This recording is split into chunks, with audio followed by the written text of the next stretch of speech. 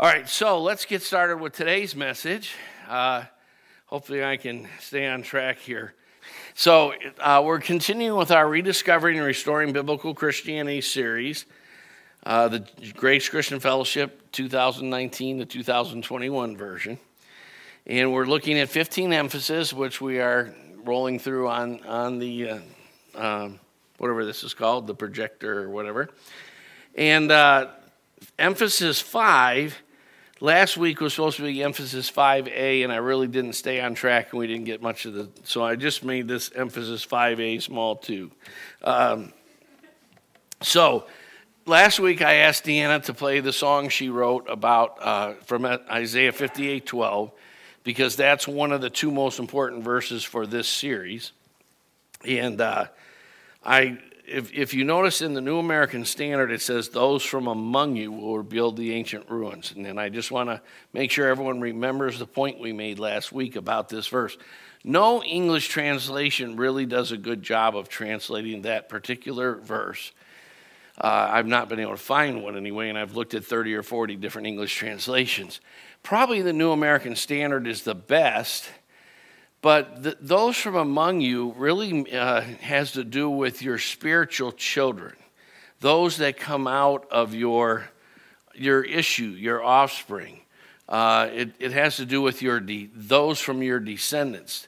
In other words, you'll give birth to people who will do that, who will restore the ancient ruins and relay the ancient foundations. And so that's really a very precious verse, because what we're believing that God wants to do in the earth, many people would identify the 20th century because of the Pentecostal and charismatic movements as a time when God began to restore some of the person, presence, ministry, power of the Holy Spirit to the church. Of course, there's a long way to go in that regard. However, that process has begun, and in John's version of the Last Supper, John 13 through 16, John emphasizes Jesus' last speech at the Last Supper about how his ministry would continue through the disciples. And he says, "I no longer call you servants, but I call you friends, because a servant does not know what his master is doing." And he's saying, you guys by now have started to know my heart. You've started to know who I am, why I came, and what I'm about. And you're going to continue who I am, why I came, and what I'm about. And you're going to do it by the person and ministry of the Holy Spirit. So in those 4 chapters, Jesus says more about the Holy Spirit than at any other place in his ministry. And one of the things he says is that the Spirit of truth, the helper, the Parakletos, I think it's pronounced something like that, will lead you and guide you into all the truth. Now, there are some in the church misinterpret that verse to mean that was only a function of the Holy Spirit until the New Testament was written. And then God was done speaking truth. Although he's done writing scripture, as Jude 3 makes clear, and passages toward the end of Revelation, and we must not add or subtract from the scripture, nevertheless, he's never been done, nor will he be done, except in eternity, revealing the meaning of it. The very nature of fallen man and before man fell, the very nature of being a creature is that we are not omniscient, nor are we infinite in any capacity. And so it will always be a function of the Holy Spirit to lead and guide us into all the truth. And the Holy Spirit will always be unveiling truths that have been ignored in a particular time period, or missed in a particular time period, or misunderstood. And there's actually unfolding things that in some cases very few Christians have ever quite really grasped or whatever. And so what God is doing in terms of pouring the Holy Spirit out in the past century and a half is he's beginning a process of restoration. Acts 3:19 talks about the period of the restoration of all things. And God is about restoring the church to everything he intended it to be. And even in many cases beyond what it ever was, as the Bible always makes clear in Haggai and all over the New Testament, the glory of the latter house will be greater than the glory of the former house. Although all things must go through a period of dying and be buried in the earth in order to be resurrected, when they're resurrected, they're matured, they're perfected, and they're made more active and more impactful. And so, although the church, in many ways, went through times of decline over many centuries and so forth, the Reformation and movements like this were only the beginning of a rainstorm that's coming. It's sprinkling, but it's going to rain. And the latter-day rain will pour out God's Spirit on all tribes, peoples, nations, tongues, and so forth. I love the quote of Spurgeon that the Holy Spirit would never allow the name of the Lord to be diminished or impugned by the accusation that he was not able to convert the world to himself. And so the negative eschatologies that began in the 1830s among a cult in Ohio called the Millerites and were picked up around the time of the Civil War by evangelicals, and by the end of the 19th century became the predominant evangelical way of thinking about the future. These are completely modern ideas. They're not even Christian ideas. And actually, dispensational premillennialism, which is I can't really call it faith. It's faith in the sense of, if your fear is a kind of faith, it's kind of anti-faith.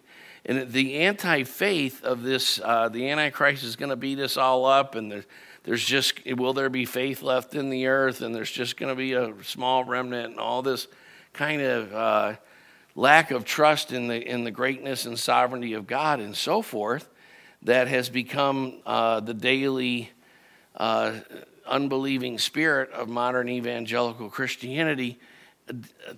I don't mean to be critical or harsh, but it's bordering on, if it's not in fact, blasphemy. Now, the pause is for effect to make you think about it.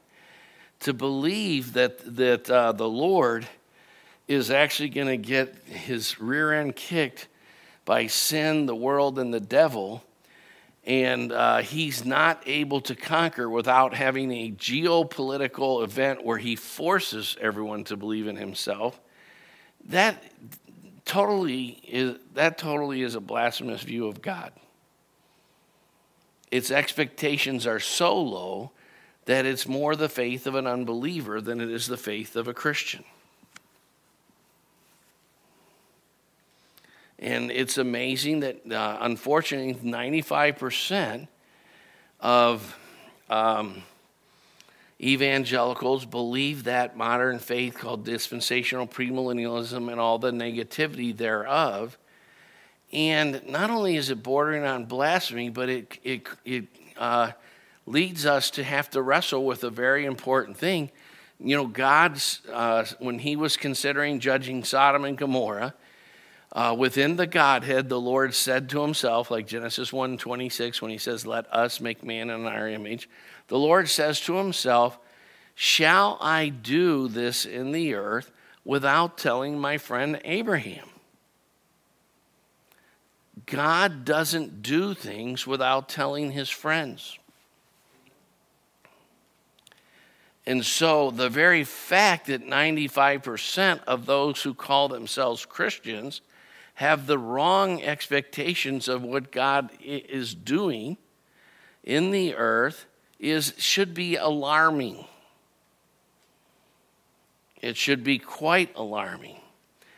And that fact alone, I'm a little bit concerned right now with the level of zeal in our church on some things, like the things that have to do with community and so forth. But in terms of, I gave a message a couple weeks ago on the 19th, whatever that was, of April, I guess, about a response to COVID-19. And I just don't think this is happening in our church.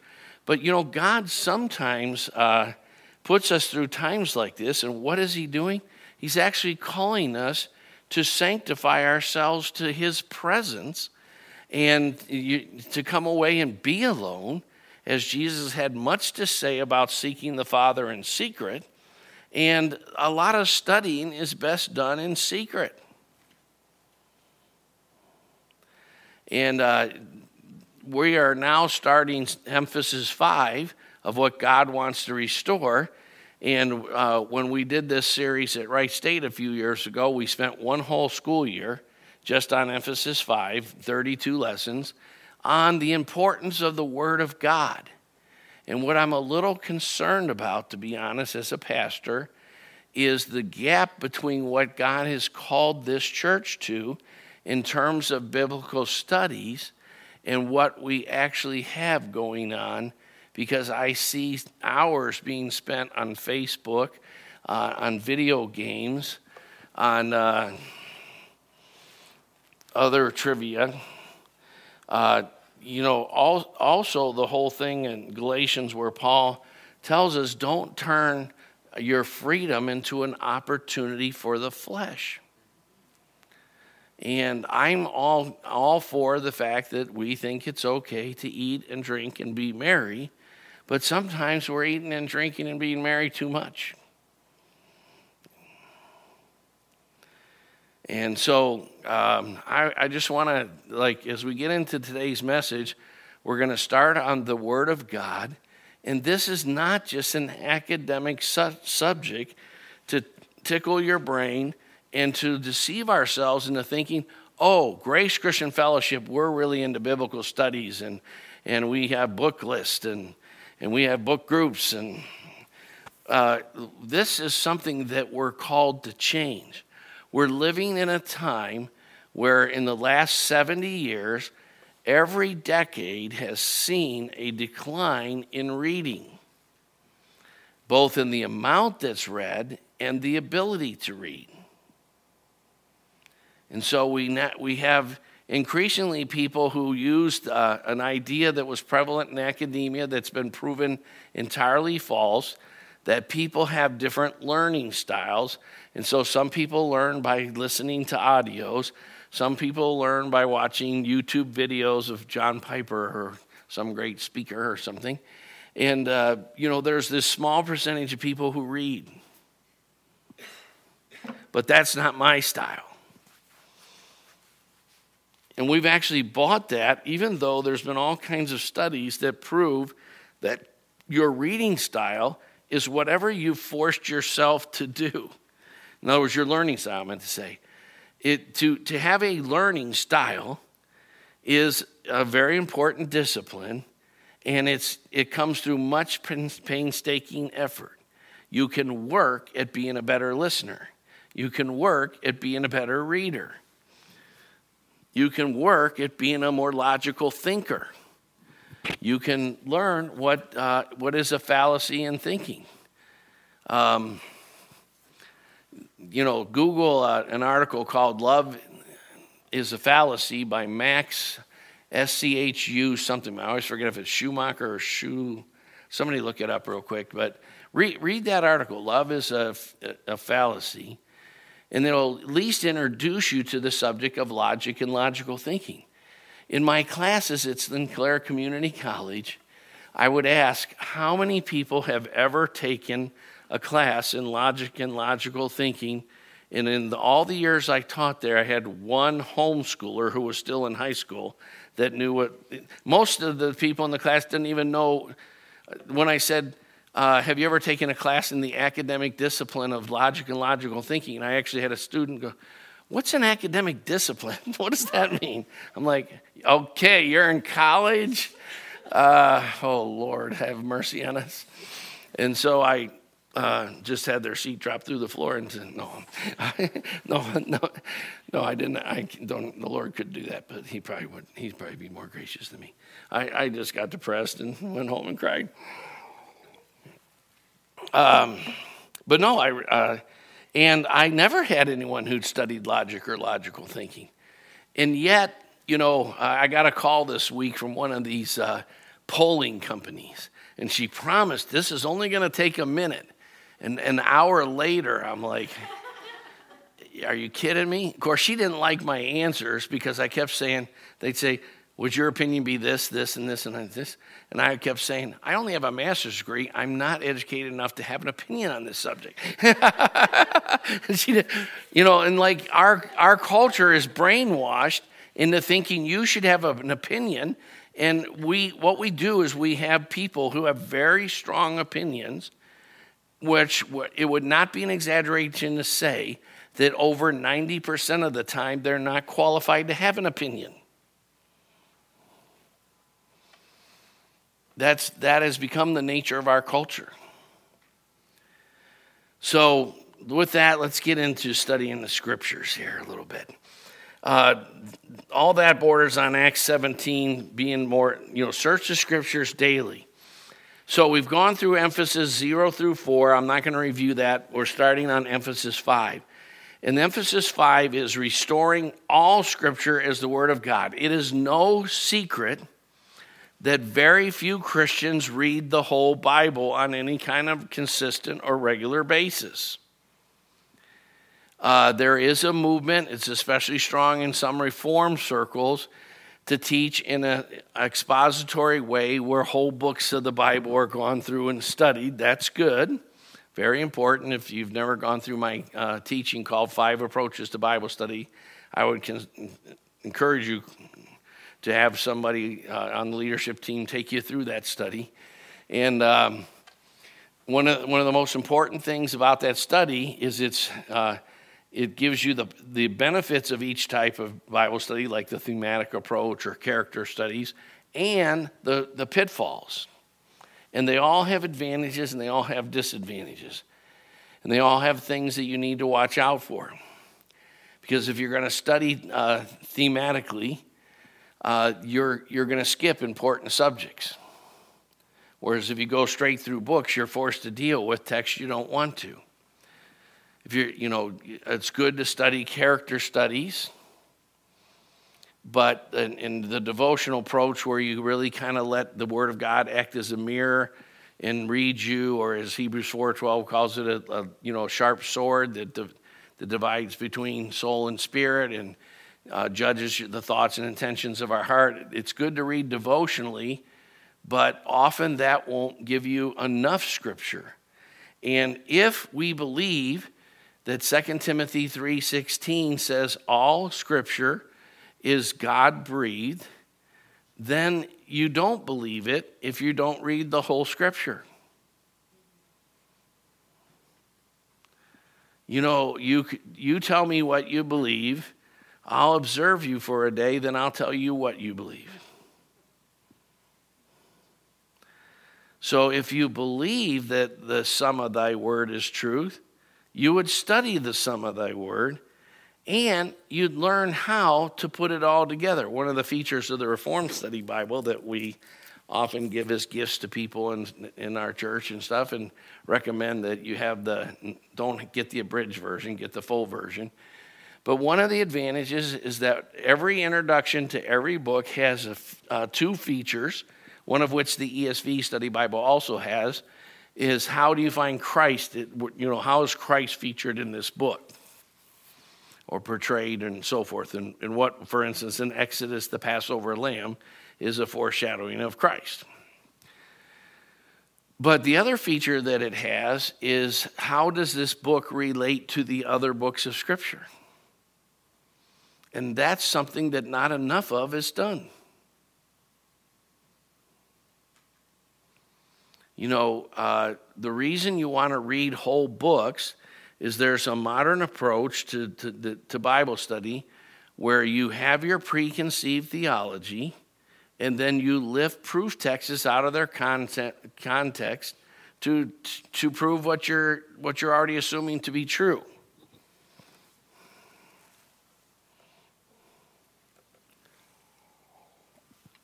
Nathan just sent me an article by, who's the guy that wrote Jesus v. Joel McDermott, about a phenomena that is rampant in our culture called confirmation bias. You know, people are, the reason there's, even in the news, the reason there's the liberal CNNs versus the more conservative Foxes is people are looking for news commentary and so forth that confirms their already existing opinion. The prevalence of that is, in an anecdote there, it is one of the reasons I went to a secular humanistic college on purpose. Why not study your opposition's point of view? Oops, shouldn't be nice at the pulpit. My bad. I apologize. I love to suck on ice. All right, so let's get into this. Hard to get over sins that you really like. I chew ice every day. Psalm 119, verse 6. The sum of your word is true, and every one of your righteous rules, which some translations use ordinances or judgments there, endures forever. Now, we've done a lot. By the way, the NASB is ordinances, and then KJV is judgments. Isaiah 48, verse 8, we referred to it was one of the scripture readings last Sunday, to the law and to the testimony. If they don't speak according to these, it's because they have no light or no dawn. So, at the risk of upsetting the fact that I know we have statistics majors, we have math majors, we have engineers, we have people who know math a lot more than me. I took pre-calculus or trigonometry or whatever my freshman year in high school, in college, and I said, that would, if I continue in this math thing, I'll have to actually really study and do homework and so forth. So I majored in something called liberal studies, where you wouldn't have to do anything except read a lot and debate a lot and write papers.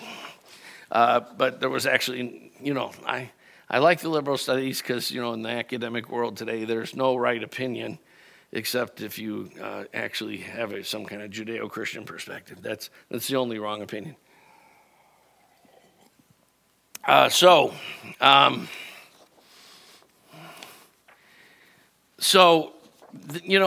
maybe it seems a little too elementary to talk about what a sum is, but we're going to do it anyway. Because you need to think about this.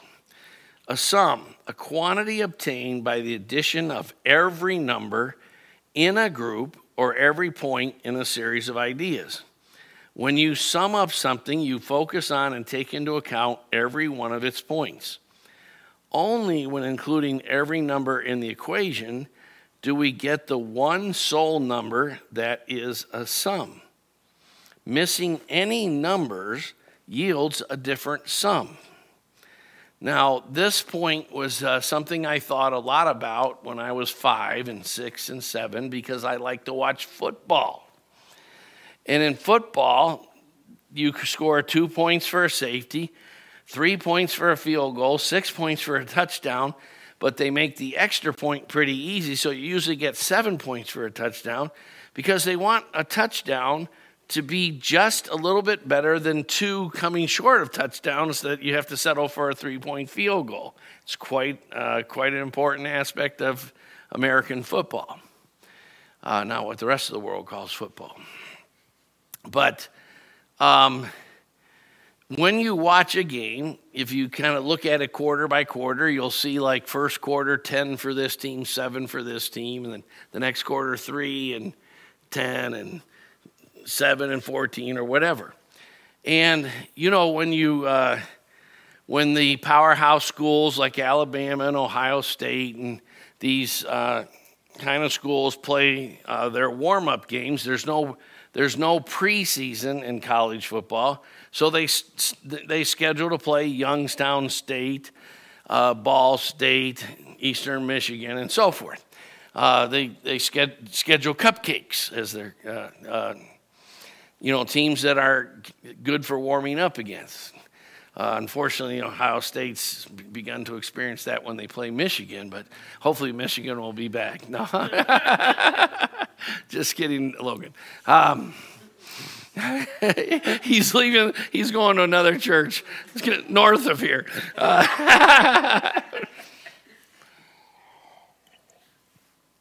But the thing I always knew about football is the way they get these scores, like 77-3, is 7 plus 7 plus 7 plus 7 plus 7 plus 7.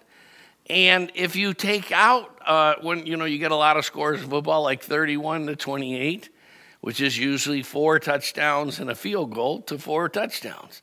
But if you take out 1 or 2 of the touchdowns, it's an entirely different sum.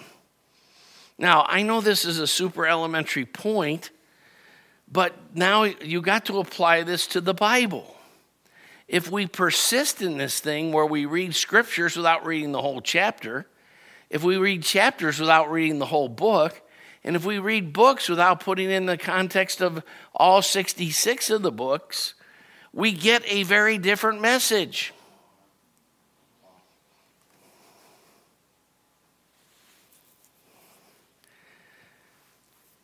This is a huge reason that almost every form of biblical Christianity in the entire world, Ephesians 6 tells us that there are angels, principalities, spiritual forces of wickedness in heavenly places, and they dominate aspects of certain cultures.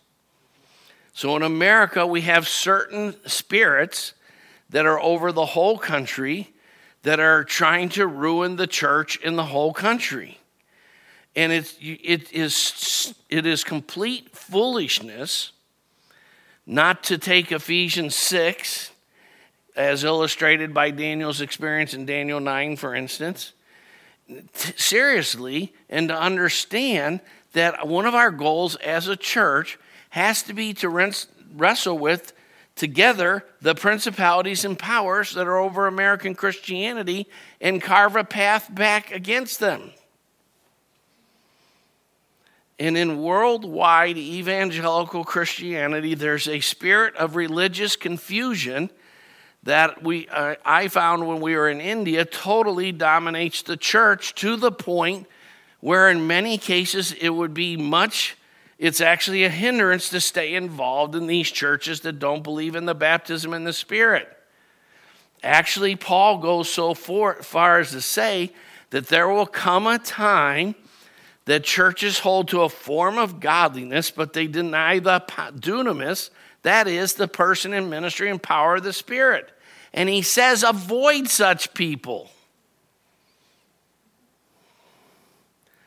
Much of the church is actually teaching things that the scriptures make clear we should avoid, even having relationships with those kind of people. Now, we try to promote unity, and like when we work with, say, the Miami Valley Women's Center or whatever we can. But bad company corrupts good morals.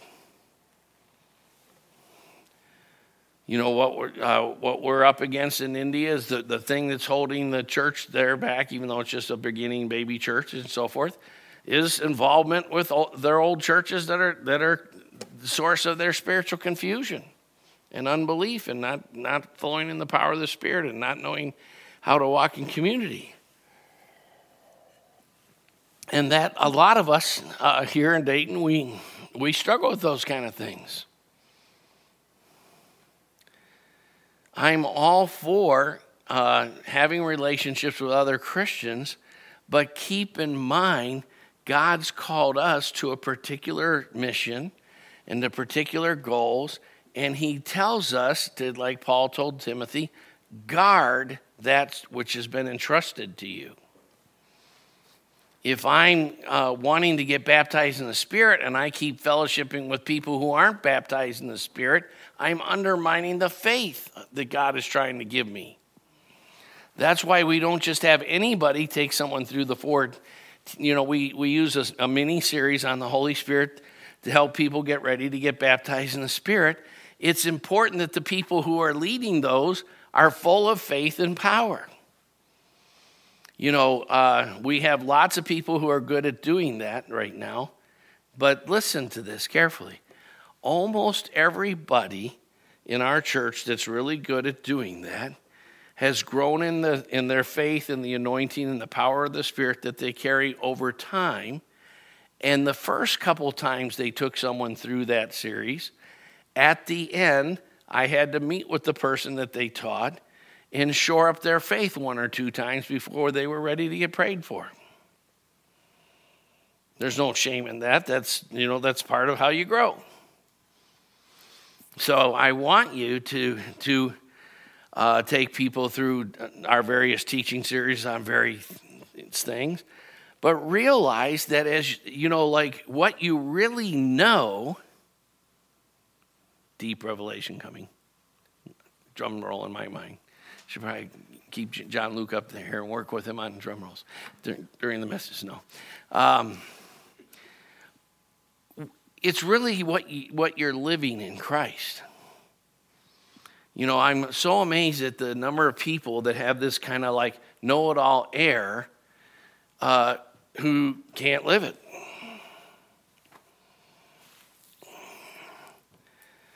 And one of the wonderful things about community is in community you kind of almost always know who's really moving forward and having the goods, so to speak. And our hope is that everyone is. And if someone is being hindered by this or that, like their own pride or excuse making or blame shifting or whatever, we don't want to condemn them. We want to help them. But there's no loving without making people see painful truths to see. Love requires that.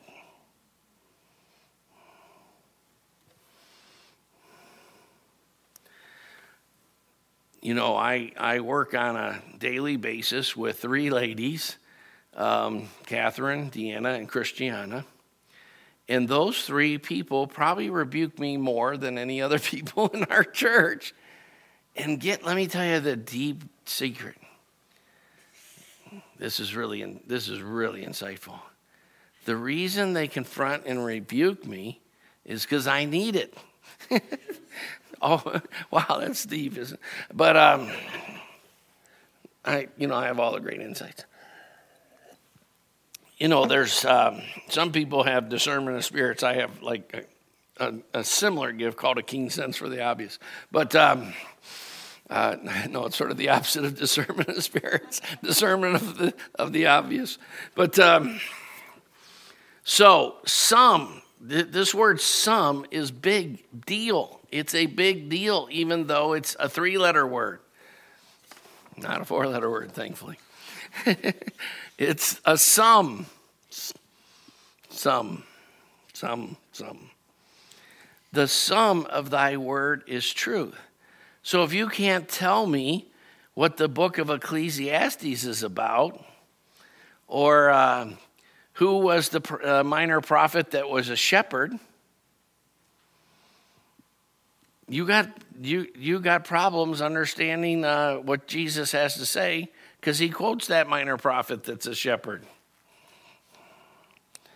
And part of what he had to say was as good as it was because he was a shepherd. 2 Timothy 2:15, be diligent, that Greek word means intense, like Noel. Noel is one of the most intense people I know. And it's like, be on it. I want you to wait 3 hours. Okay, I waited 3 minutes. Is that close enough?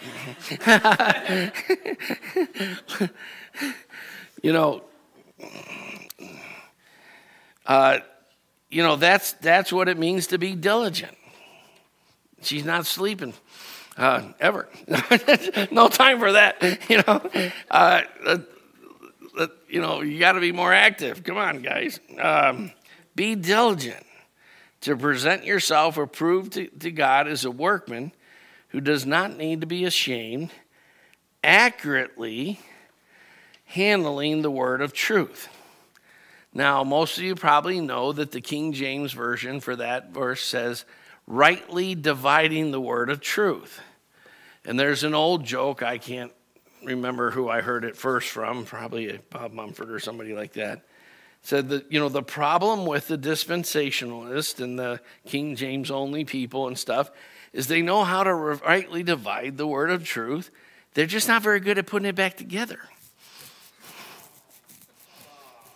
And that, in essence, dispensational theology is exactly that. It's taking the Bible and making it discontinuous instead of continuous. There's a continuity between all the covenants of the Bible. What we call the Old Covenant's actually a bad name. Quit calling it that. Call it the Hebrew Scriptures, because it has the dominion covenant of Genesis 1, 2, and 3. It has the Noahic covenant of Genesis 6 through 9 or so. It has the Mosaic covenant found in Exodus, starting in 17 through the rest of the book or whatever. I skipped the Abrahamic covenant. Woo, back up. And so forth. It's got a bunch of covenants. And each one is in continuity with the previous one, as Paul makes clear in Galatians when he says that when you form a new covenant, it can't diminish or take away from the previous covenants. So the continuity between covenants includes this. In the new covenant, God has fulfilled, is fulfilling, and will continue to fulfill the Abrahamic covenant and the Mosaic covenant and the Davidic covenant. That's why Jesus called himself in the Gospel of Luke 34 times Ben Adam, the Son of Man. He's not taking, as I thought when I was first a Christian, just, it's a nice, he's just telling us his humanity because, Sam is a son of man, right? Everyone in this room is a son of man because we're human. And so we're born of a biological father. But Jesus is intentionally using a title from Daniel chapter 7. So read that chapter, and Jesus is giving you a clue as to who he is. He's the Messiah. He's telling them very plainly, I'm the Messiah. Thank God that Jesus is not as sarcastic as some of us.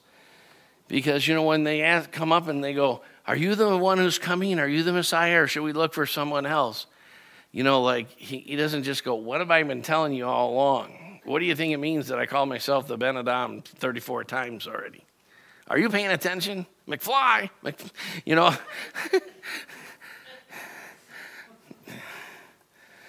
McFly, I'm your density.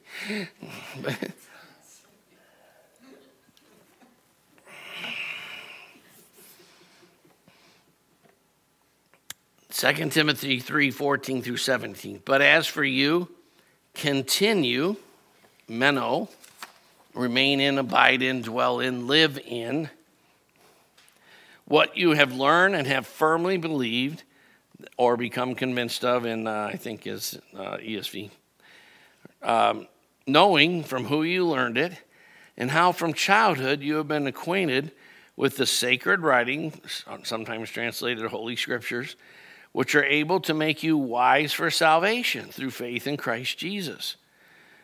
Some scriptures, especially our favorite New Testament ones, are breathed out and inspired by God and profitable for teaching, for reproof, for correction, and for training in righteousness. Is that what it says? Is that your translation?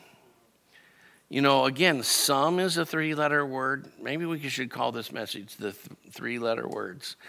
All. John Luke prophesied once on a Friday night, "Thus saith the Lord," all means all. That was really deep.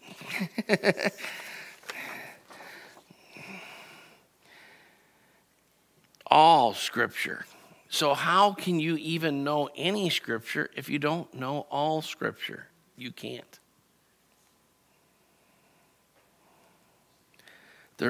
One of the things you need to learn to do is, besides read whole books, look for major themes in each book you read. See if you can, after you read the book, write down without looking back 3 major themes or 5 major themes or 7 or 10. You can choose your number. It's why one of the books of the year was called The Heart of the Old Testament, which is a book about 9 major themes of the Old Testament. And it has 10 chapters because he considered covenant such a major theme that he wrote 2 chapters on covenant. The man of God may be complete, equipped for every good work, equipped for once in a while a good work. When Paul tells Timothy to do the work of evangelism, here's what I want to help us with. This is something I may not be able to wait much longer. I've been trying to wait till the COVID thing's over, but we started these discipleship groups, and I have a discipleship group, but we haven't met yet. But one of the things that I am going to work on is equipping our leaders to be more effective, especially at the continualism of what we call the EPDC, the Evangelistic Pastoral Discipleship Continuum. Because a lot of times we are compassionate and gracious, but we're not that good at helping be a part of converting the soul. Psalm 19 was one of the readings today. The law of the Lord is perfect, right? Psalm 19, verse 7. And the King James actually says converting the soul. The New American Standard says restoring the soul. Both words are really good. You know what sanctification is a more biblically complete conversion. That's why we always say the line between receiving Jesus, that includes 2 steps. What are they? The new birth and conversion. Both of those are part of the one step called receiving Jesus Christ. And conversion involves words like being drawn to God, being convicted of our sin, no longer blame-shifting, excuse-making, rationalizing, or just saying, like I have a right to be grouchy. I had trouble sleeping last night. I had a right to be grouchy because Logan sometimes eats all my favorite foods before I get to him. We don't have a right to be grouchy. Find me a chapter and verse. Thou has a right to be grouchy, and you can treat your roommates terribly. How you treat your roommates tells you exactly where you're at with God. How can you say you love God whom you have not seen when you don't love your roommate whom you have seen? Whether she's your wife or you're single and it's John Luke or something, How can you love God whom you haven't seen if you don't love John Luke?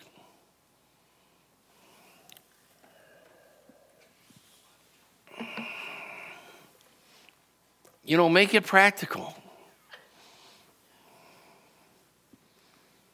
Now, Of course, we live in a church, and because this is true of everybody, we all have our Logans who are so easy to love, it doesn't require, I don't need to even be particularly in the spirit to love Logan. I don't even have to be awake, but,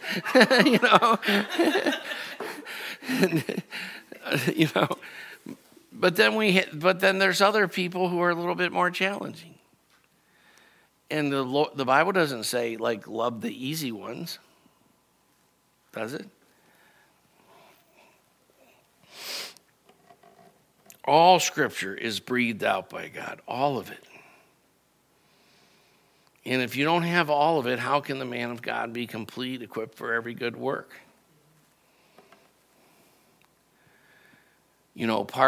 Part of loving people is to do the hard work of saying things that are convicting, challenging, helping people confess, which means to stop blame shifting, excuse making, rationalizing, and telling yourself, I have a right to do this. And repentance, which always brings forth fruit. Repentance is radical. If you haven't ever gone through my teaching on repentance, there's 8 statements of definition about repentance.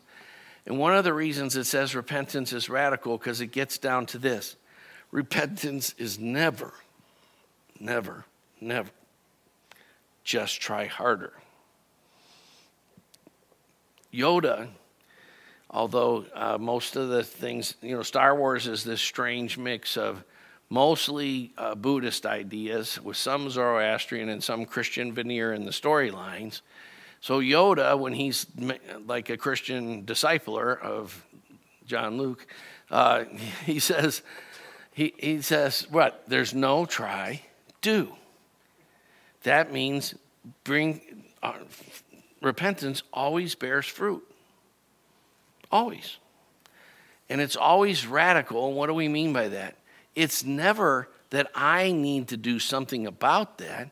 It means I need to get the heck out of here and let Christ live through me. That's the only way I can repent. I don't have any holiness or righteousness in myself. Now, I make it easier than most pastors to know that. but the truth is, there's nothing good that dwells in me. Even Paul says that. Because, you know what? This, again, one of these very deep insight. Because there was nothing good that dwelt in Paul. Everything that he brought forth was by exchanging his life for the resurrected Christ. And that's why repentance is always radical. It goes to the roots. The whole old self has to be rooted up. There needs to be a sign that says, Byron doesn't live here anymore. Right on your t-shirt.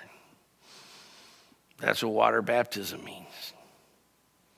Daniel is dead. Long live the king. Jesus. Right?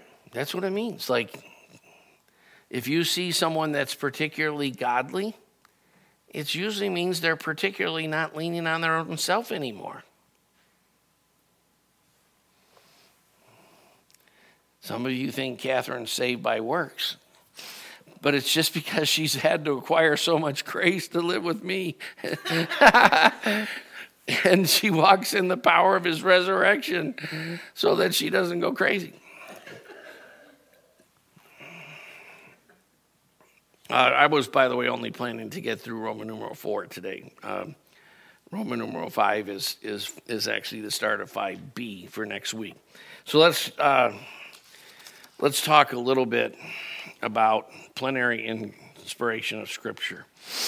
So when it says all Scripture, that's the basis of a doctrine that you should have memorized. If you don't know this and you've been coming to Grace Christian Fellowship more than 2 Sundays, there's a problem with your listening skills you need to learn, because this is something we talk about like every day.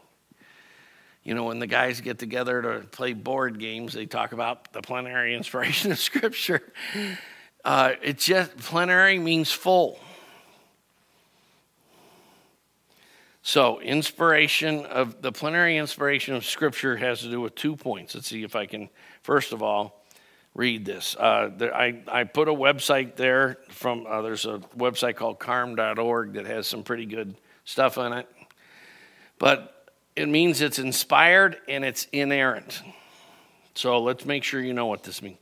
Plenary means that all parts of the Bible are equally authoritative. So Song of Solomon is as important as Job. I used to not read Job. You know that, right? Because I thought it said Job. This includes such things as genealogies of the Old Testament. I hate the genealogies. You know, I'm perfectly okay with your skimming some of the genealogies and hitting just some of the big names and going, see if you can remember who Caleb was or what have you. But you should always say, why is this genealogy here? And why is it important? If you want to understand the 4 Gospels better, of course, I've taught on this many times, so most of you know this, but each of the 4 Gospels has a different genealogy, which is the key to what the major theme of that Gospel is. Of course, Mark's key is that Mark doesn't have a genealogy. The other 3 do, and they all tell you what the major theme of that Gospel is. So that's your homework. Tell me what I'm talking about. All parts of the Bible are of divine origin. Inspiration means God guided the process. The idea behind the word inspiration is that God supernaturally guided the biblical authors to write the exact things that he wanted to express. The result is Holy Scripture. Now, what I mean by this is this. It's not like, when Chen Sing Poon, sometimes I say it right, Samuel Chen Sing Poon does a great job with worship, and I go at the lunch afterwards, Sam, you really inspired me this morning. Inspiration of Scripture means a very complicated thing. First of all, that God who is eternal, I got a little mushy and crying a little bit when we were saying the Nicene Creed today. I always get choked up over the line, the eternally begotten Son of God. Because it's like, eternally begotten, for all eternity, that's something worth worshiping about. I have 4 children. They were all begotten. But they were begotten at exact dates. That's why we have birthdays. And we have a birth date where we celebrate Christ's incarnation and his humanity, but we don't celebrate Christ's creation. Because he wasn't created. He was the creator. And there was never a time when he wasn't the Son of the Father, but he was begotten of the Father. So when you got that figured out, you can buy me Penn Station. So inspiration means that the Creator was, first of all, a triune being, 3 persons in one being. Figure that one out. That were all co-equal and co-eternal, but had hierarchy in what they call the economic trinity. The ontological trinity is a theological term that refers to the fact that of describing the one being of God, but how he functioned in history is called the economic trinity, and the Father directs the Son, and the Spirit proceeds from the Father and the Son and has come to do their will. As the Son said, I delight to do thy will to the Father. Okay? This is a long message. I'm past time. But I have stayed on the topic of this is good stuff about all Scripture and an introduction to all Scripture. You really need to understand this inspiration thing. So this Creator had an eternal Word. So there's nothing in Scripture that actually began when it was written down in the book of James or the book of Joel or whatever. God knew the eternal scripture from all eternity. There was never a time where there wasn't Genesis or Revelation or any of the books in between. But there was a time when they weren't incarnated into human history yet. Just like Christ. In that sense, the words of God are the eternally begotten words of God. Okay? So please understand that.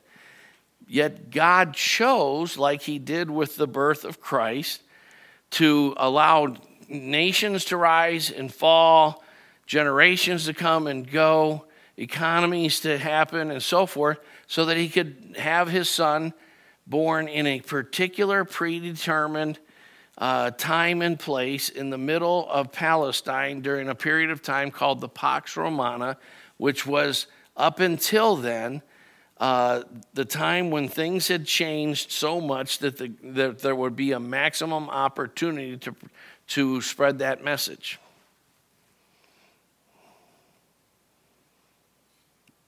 In other words, because Rome had conquered all the countries surrounding the Mediterranean Sea in Europe, the Middle East, and Northern Africa, and had built extensive roads and so forth, God predetermined Christ to be born at a time when the church would be uniquely able to take the gospel to the ends of the earth in 1 century. That's why we know that people like Andrew and James made it to places like Sweden and Norway and Finland. Thomas, of course, made it to southern India, southeast India, and so forth. And we know that all of this happened because Christ was born at a unique time in the history of man that the Bible calls the fullness of time, right? Just like the Holy Spirit was poured out at a time when there was cassette tapes. Now, we probably have a few people young enough in our church that they don't know what a cassette tape is, but God uniquely spread that message. There's a lot that's going to come out of the fact that God is pouring out his Spirit and he's going to restore his church over the next century or two in a time when communication is unprecedented. I have Bible studies all the time, face to face with people all around the world. And hopefully you do. And you can disciple someone in Singapore easily today. That's a unique opportunity. And so God actually worked in such a way that he birthed people into certain tribes and families, Israel, etc. He sanctified them through the things in their life.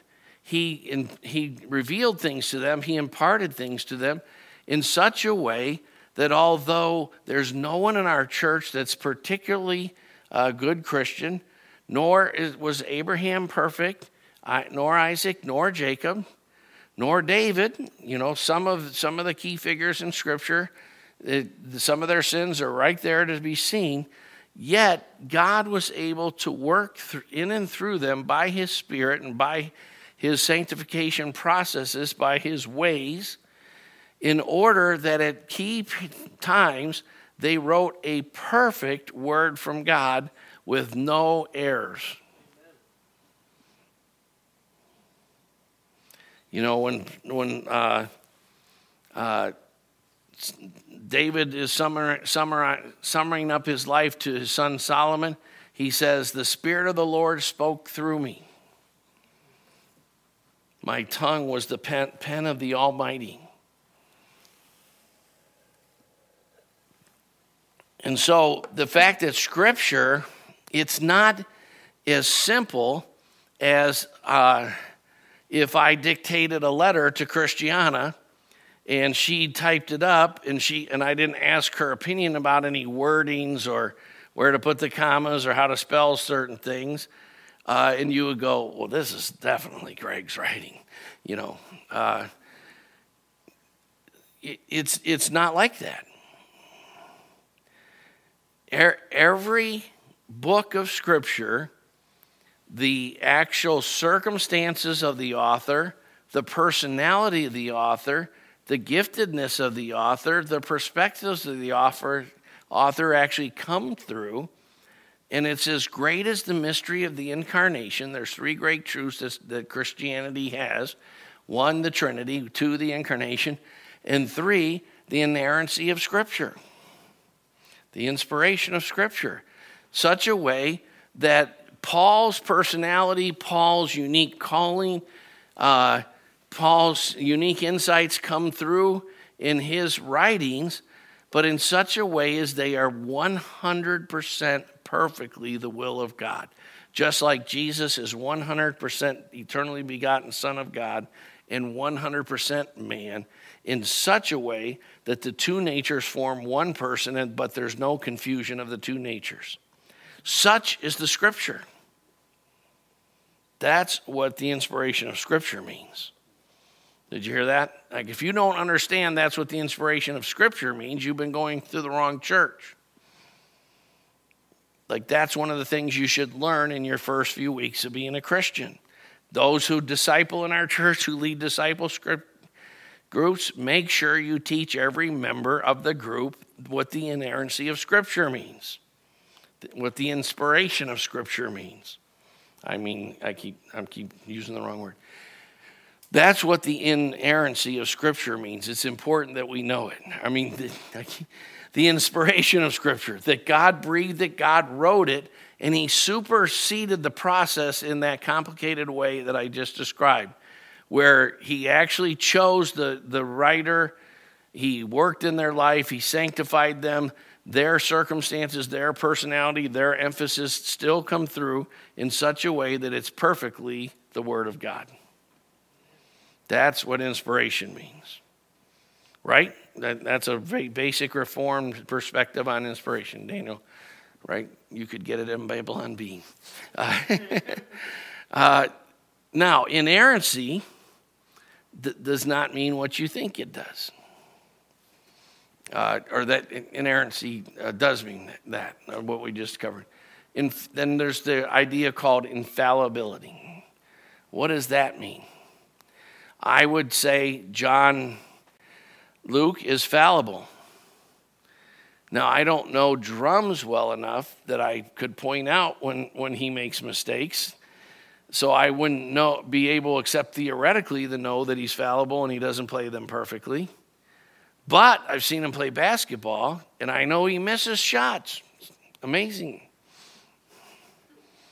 And he doesn't always do a 720 circle and go and slam backwards when he dunks, right? Because except in his dreams, then he wakes up and goes, "My, I wish I could do that," because he's fallible, right? But the infallibility of Scripture doesn't just mean that Josiah, although he got straight A's when he got his associates, he probably didn't get 100% of the points in every class. Did you ever get any questions wrong on a test, Josiah? Of course, right? Because you're not infallible. But infallibility of Scripture is based on Isaiah 55 that says, as the rain that comes from the heaven and the dew does not return to me empty without accomplishing the purpose I sent it for. This is important. This is huge because so many people are not very bold with evangelism. I know people, I've had friends that some of their deepest regrets is their brother was dying and they still couldn't work up the courage to teach him the gospel or something. Right? Why? Because they didn't understand the infallibility of Scripture. The Word of God cannot go forth without accomplishing the purpose that God is sending it. It will always do what God wants it to do. It won't always do what we want it to do. But it will always do what God wants it to do. It's infallible. That's what infallibility means. Though when you're preaching the gospel, that's why God speaks to Paul in the book of Acts and says, keep preaching because I have many people in this city. When you proclaim the gospel, like let's say you go door to door at Wright State, or share the gospel in the food court at a mall or whatever, God will perfectly do with that word what he intends to do, and it will bear fruit. Now, I want to give you another very deep insight that you have to have. These are insights that if you don't have a good foundation in your walk. So, today I'm not as upset that I've gone long because, I'm trying to make sure you have a full explanation of the sum of thy word is truth. That's what we're talking about today. So here's a very important thing. I sometimes have insight from the Lord and the Holy Spirit when I first start working with a person, what God is doing and how to cooperate with God's work in that person's life. And when I get that, it always bears great fruit. One of the most important people I've ever experienced that with was Jason Hale. I knew not to, that he needed to understand this, and this, and I explained what he needed to understand to him one of our first times we ever went out to eat. But I didn't actually tell him about those things after that. I gave him, he was reading the scriptures, and I gave him a list of books and said, study these 3 things over the next couple of years. And he's such a faithful, dependable, and cerebral guy that he needed to have a satisfied mind by studying it. And he came to the right conclusions on all 3 of the issues because the Word of God is clear. That's another thing we'll talk about coming up, is a doctrine called the clarity of Scripture. But Scripture will always do what God sends it for. So this is very important. No one can come to the Father, or to Jesus, unless the Father draws him, right? God chooses and predestines and elects those who the Word of God is going to be an aroma for salvation. To some, the witness of the gospel, it will actually be that which judges and condemns them. And we don't choose who's who. We choose to lovingly, obediently, as a servant, give them the whole message in the best way we know how to or can. John Bradbury was another guy that right from the beginning, I knew how to lead him to the Lord. Because we don't really lead someone to the Lord. Logan brought him to the church. And after church, we had a church picnic that day, and Bradbury and I were over an hour late because we were talking about the gospel. And I knew right away, this is how he's going to come to Christ and how many months it would take. And what the issues he had to get through. And I purposely didn't pray with him to receive Christ when almost everyone else would have, for another 2 or 3 months, because I wanted him to work through certain issues that the Lord helped me see that I had never done that approach with any other person before. So this is important for all of you who want to grow in the ministry. God has to give you the plan, because we're more like midwives. We're not really, we're not so much the planter as the harvester in a way. Not that we don't plant in water, of course, Scripture says we do, but God has to cause the growth. And you have to know how God's going to cause the growth. So I'm working toward a very important statement.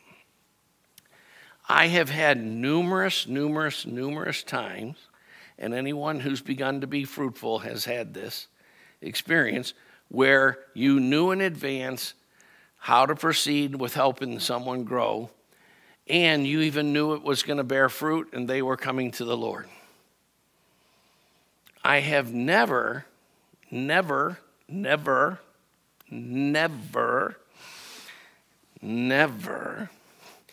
had a situation where God showed me this person is not going to come to the Lord.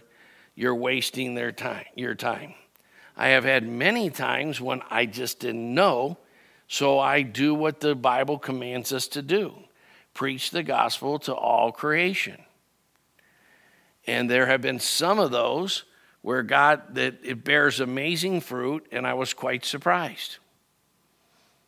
And there's others that it didn't bear fruit, and I was quite surprised. Right? Because God will never show you that this person's not part of the elect or whatever. Your job is to love them and share the fragrance of Christ and share the word of the cross, etc., is gently and graciously with as much wise mixture of truth, which hurts, and grace, which I want to say heals, but there's a reason. Wine and oil. Wine stings in the cut, and oil soothes it. And we need, Colossians 4, let your speech be gracious, seasoned as it were with salt. Rub salt in the wound when that's called for, and or wine so it won't get infected, and put olive oil on it when that's called for. But the Word of God is infallible. God will do what He pleases. And He's just chosen to show His greater glory by using knuckleheads like us. Because that's far more glorious than if He did it direct without us. That would be less impressive. When somebody moves forward in the Lord, and I'm able, like 2 or 3 years later, to go, thank God for how much Sam has grown. And even though I mucked it up here and here and here, by the grace of God, somehow I didn't muck it up so bad that it cost him to, right? That's kind of what it means to bear fruit, right? Deanna, right? There's so many times when oh man, I should have done a better job with this. I didn't hear the Lord here. I didn't obey here. I tried to push him along too fast here. I wasn't patiently waiting for the right time here. And yet somehow God still caused His word to be effective. Now, that's a long teaching. We're way past time. You can shoot me later if you want. But if the Lord doesn't want me to die, you'll miss. It'll be, and if He doesn't want me to die, I won't get COVID-19. So, but all Scripture is inspired by God. The sum of Thy word is truth. Therefore, I hate every false way. So, all we're doing today is starting with emphasis 5 on the Word of God by emphasizing that the entire Word of God summed together is what we need to know. And if we're missing parts, it will warp our entire understanding of it. And that's why eventually in emphasis 5 here, we are going in a direction where we are going to be seen it'll be several weeks down the road, but we are going to see that there are many theologies in so-called Bible-believing Christianity today that if you go to a church that teaches these theologies, the Bible actually commands you to stop going to that church. Because there are theologies which effectively take away the doctrine that all Scripture is inspired by God, such as dispensationalism. And if you go to a church that teaches dispensationalism, quit the church and go to a church that teaches covenant theology. And if you go to a church that's cessationist, quit the church and go to a church that pursues the baptism in the Spirit. Because you're actually disobeying God to continue to go to a church where they hold to a form of godliness, but they deny the power of. The Scripture clearly tells us to avoid such men as these.